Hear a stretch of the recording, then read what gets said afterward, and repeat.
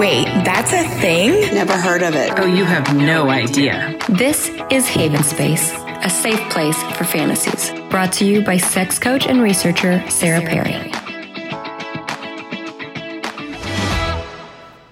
Hi folks, this is Sarah Perry and welcome back to Haven Space. Today we're going to be discussing the second to last of our partialisms, our paraphilias that have to do with a specific part of the body. Today we're going to be talking about eyes, also known as oculophilia. By the end of this podcast, you should know a little more about this fetish, what it is, what it isn't, what we know about it, where to find it, and how to go about making this happen for yourself with all of the consent, respect, and pleasure our bodies are worthy and capable of. Thanks for joining me. The term oculophilia, of course, relates to oculus, eyes, but there are other fetishes that can kind of be conjoined with this fetish. Philia cornelia is kind of the colloquial term for an eye fetish, or the idea that people's eyes are beautiful, or that you would like to actually interact with their eyes in a more specific way than just glancing. It was coined by Dr. Bongiwe van Schwalken in 1892, which falls right inside of the window of time where we were starting to pathologize sexual behaviors. So it makes perfect sense that we are immediately right off the bat talking about something that is staring straight at us. Haha, pun intended. There's also oculolinctus, which is eye licking. The colloquial term for that is worming, when you put your tongue in somebody's mouth.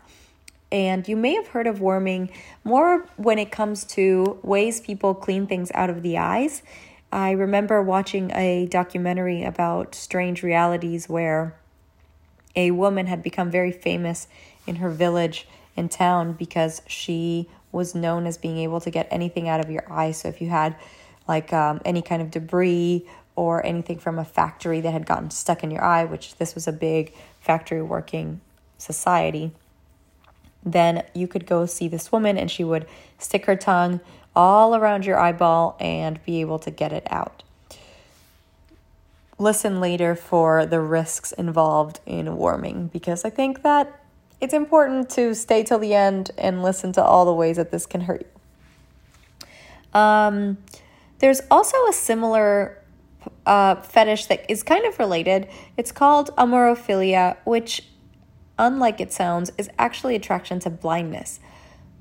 Most of us have been exposed to this through something like the use of blindfolds, and it can be seen as very sexy because of the use of blindfolds and like the kind of very vanilla side of BDSM, where you get like maybe tied up in bed but blindfolded and someone gets to be all over you and have some kind of control.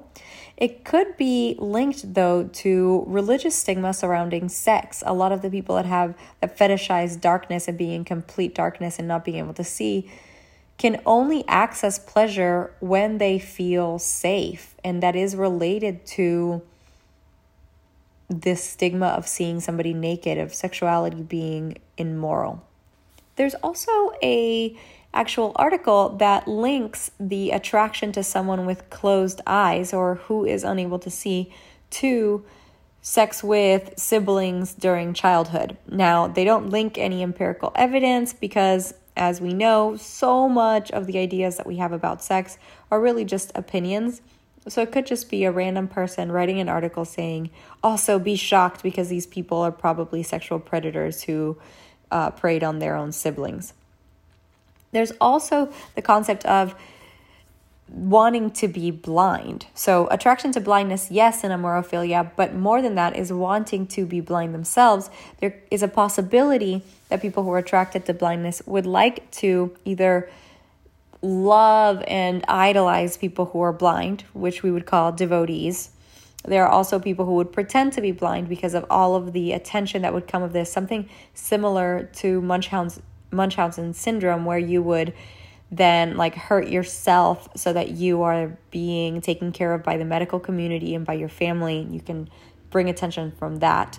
We would call those pretenders, especially under the pretext of sexuality. and not so much on like the pathological side of mental health disorders, but from the idea of like, I'm turned on by this, so I'd like to pretend to do this so that people can watch me and give me this kind of attention while I'm getting off sexually. That really falls under pretenders. And then there's also wannabes, people who will literally rip out their own eyes. Although the people who have been studied who have ripped out their own eyes have never been linked to aculophilia or to amorophilia. So they haven't been linked to any kind of sexual attraction to eyeballs or eyes.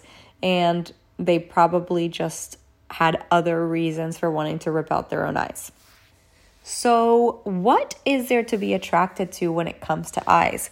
I think that the very basis of this isn't very far-fetched for basically anybody. Just getting lost in someone's eyes, staring deeply into somebody's eyes, that has been something that has been written about since the beginning of literature. The idea that cave paintings sometimes have like exceptionally large eyes, our attraction to eyes, and the claim that eyes are the window to the soul are all something that we are very, very in touch with. Extended eye contact can be this type of thing too. The idea that if you lock eyes with someone from across the room, it's typically a sign of attraction. In fact, if you are female or woman presenting and identifying, you can probably relate to the idea of having to move away from eye contact with other men, with men in your area. I know that if I hold eye contact with someone as I'm walking, even if it's just a smile, it is often seen as an invitation to approach me, to flirt with me, to ask me out. I've had people use that as a reason to say smile or something like that. So really, we tend to police our gaze simply because we don't want to be attracting attention that we don't want. In fact, if you haven't noticed it, I encourage you to start paying attention. If you are man identifying, if you start trying to look at people in the eyes as you walk down the street, notice that women avoid your glance, and especially steady glance. Similarly, if you haven't noticed it and you're a woman, I would find that shocking. But I encourage you, try to make extended eye contact with someone and see how A, uncomfortable it feels, and B, intimate and almost like too much. It's almost like transgressive. So pay attention to that and how people behave when you're holding eye contact.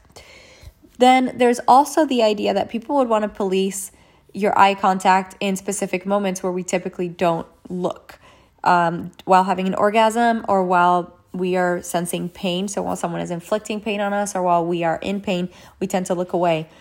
Funny enough, we also tend to look away when we are laughing. I did a photo study for a course that I took in college, where I was trying to show people with disabilities. And in the course study, it turned out that I was photographing all these people who had self-reported as having disabilities, either physical or mental or both. And I found that as I photographed them and had conversations with them and had tried to get just natural pictures of them in their element, most people were actually just laughing out loud. So it ended up being a study about a bunch of people laughing, which was amazing. But one thing I noticed is even while I was holding pretty steady eye contact, and they were holding pretty steady eye contact with the camera while I was taking pictures, it turned out that they were laughing and looking away.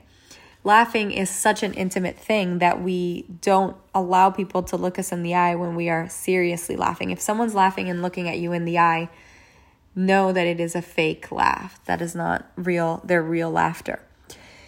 Just side note. So another way that this can be exhibited is something like forced eye opening and examination. It could be like hinting at doctor fetishes and medical fetishes, where someone would hold your eye open, maybe put eye drops in. There are people, and I came across some narratives where people say they are specifically attracted to the idea that their eyes are in danger, violence, and harm to their eyes, not necessarily actually being hurt, which of course could be extremely dangerous. Listen to the safety stuff at the end of this. But the idea that someone is like has a needle very close to their eye or is threatening them with a sharp blade or a hot spoon close to their eye has seemed like something that this specific person was interested in. And if there's one, there's many, as we know. On FetLife, there's over 150 groups that mention eye fetishes, quote unquote. The eye fetish group itself has over 360 members. So we know that this is not super, super rare because remember that FetLife is still a very small portion of the demographic, the people that know FetLife exists, that are in fetish communities enough to feel safe coming out and saying who they are, that have pictures of themselves. So it's still a small community. And within that small community, we have 360 members who are identifying as having an eye fetish. Now, on that group thread, because FetLife, most groups are public, you can't comment, but you can read the stuff from the group without being a member of the group. They had a lot of threads of people just commenting on their eye color, exchanging pictures of their eyes, saying, I've always been told I have very attractive eyes. What do you think? And then doing that thing where we seek attention for our eye color and for our ability to like draw someone in based on our eyes.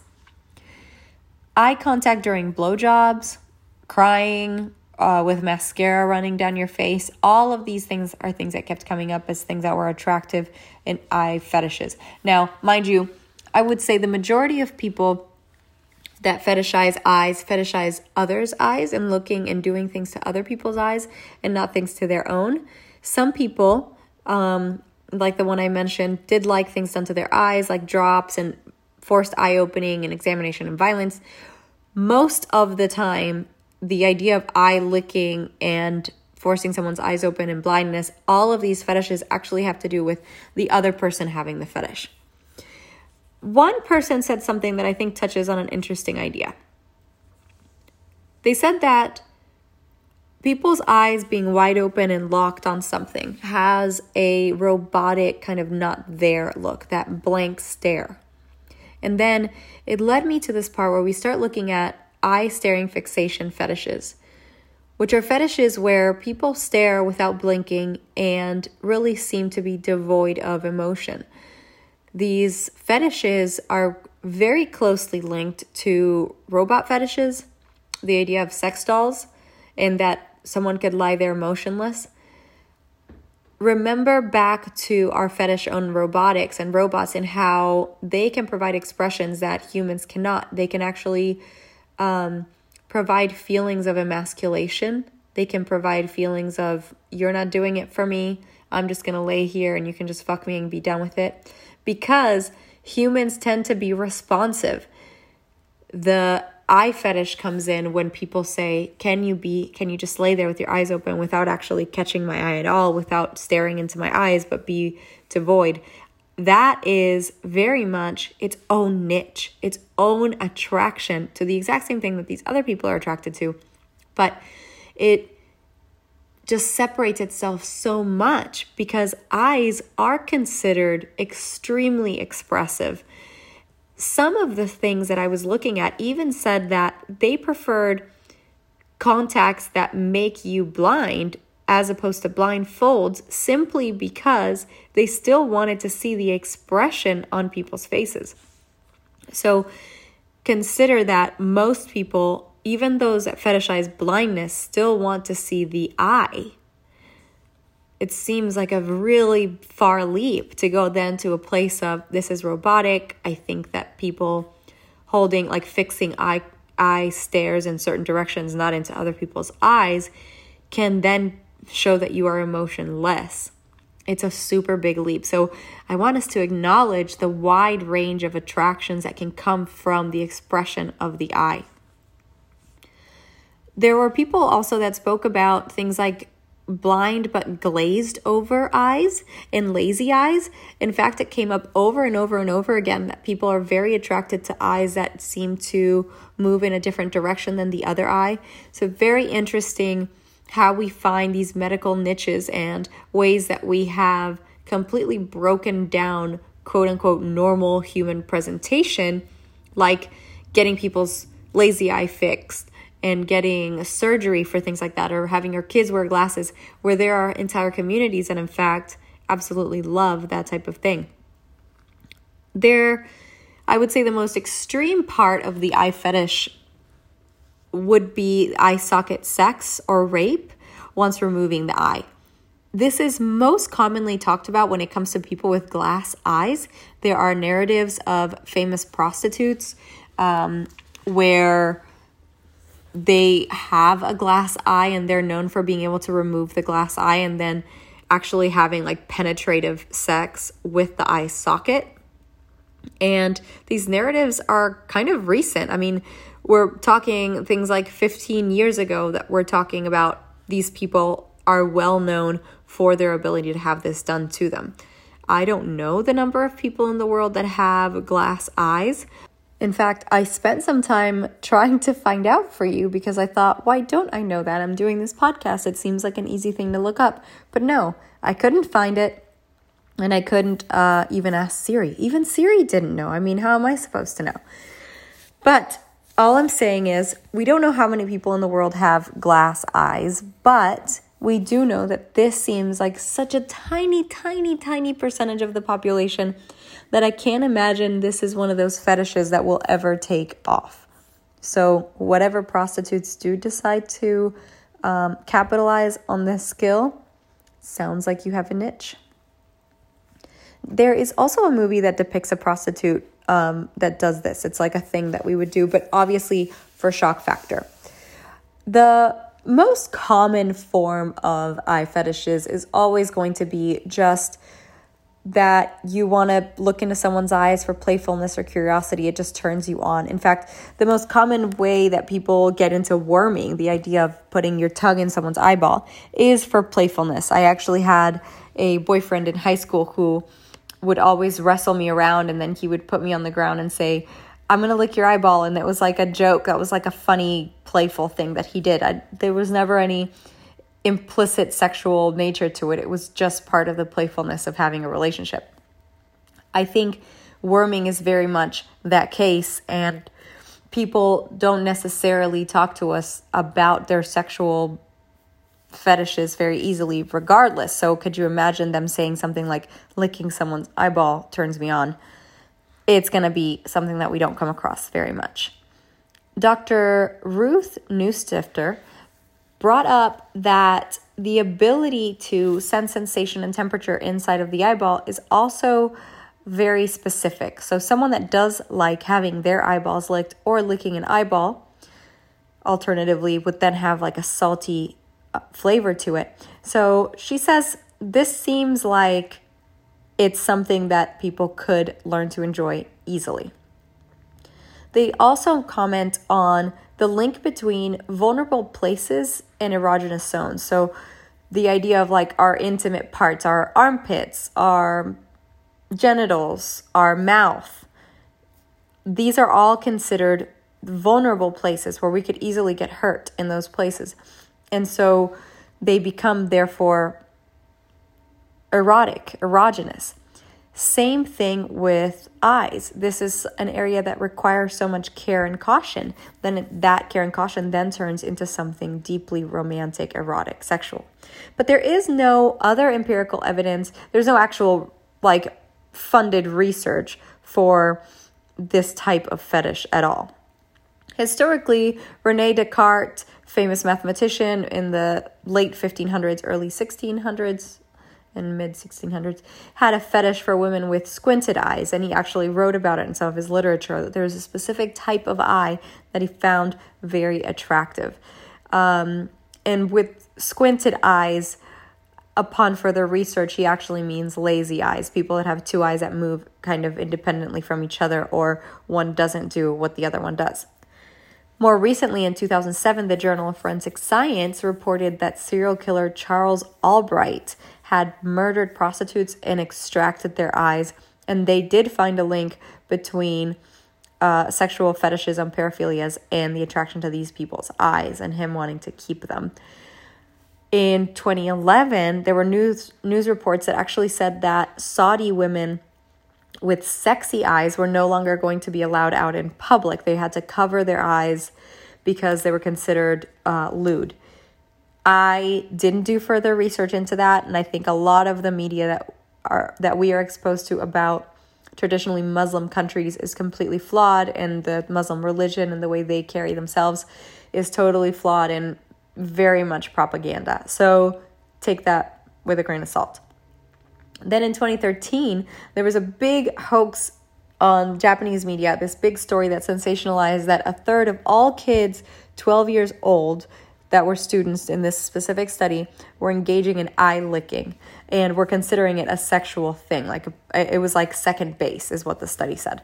But that was proven to be false later on, as I'm sure a lot of our articles would be proven to be false if anyone actually did any research. When it comes to eyes, though, there's a few things that are true. Our pupils do enlarge when we are sexually attracted to someone. So much so that Brenda Love, in her book, The Encyclopedia of Unusual Sex Practices, she says that European women used to put literal chemical drops into their eyes so that their pupils would dilate when they were meeting potential partners. And that way, they thought they were totally attracted to them, even if they weren't.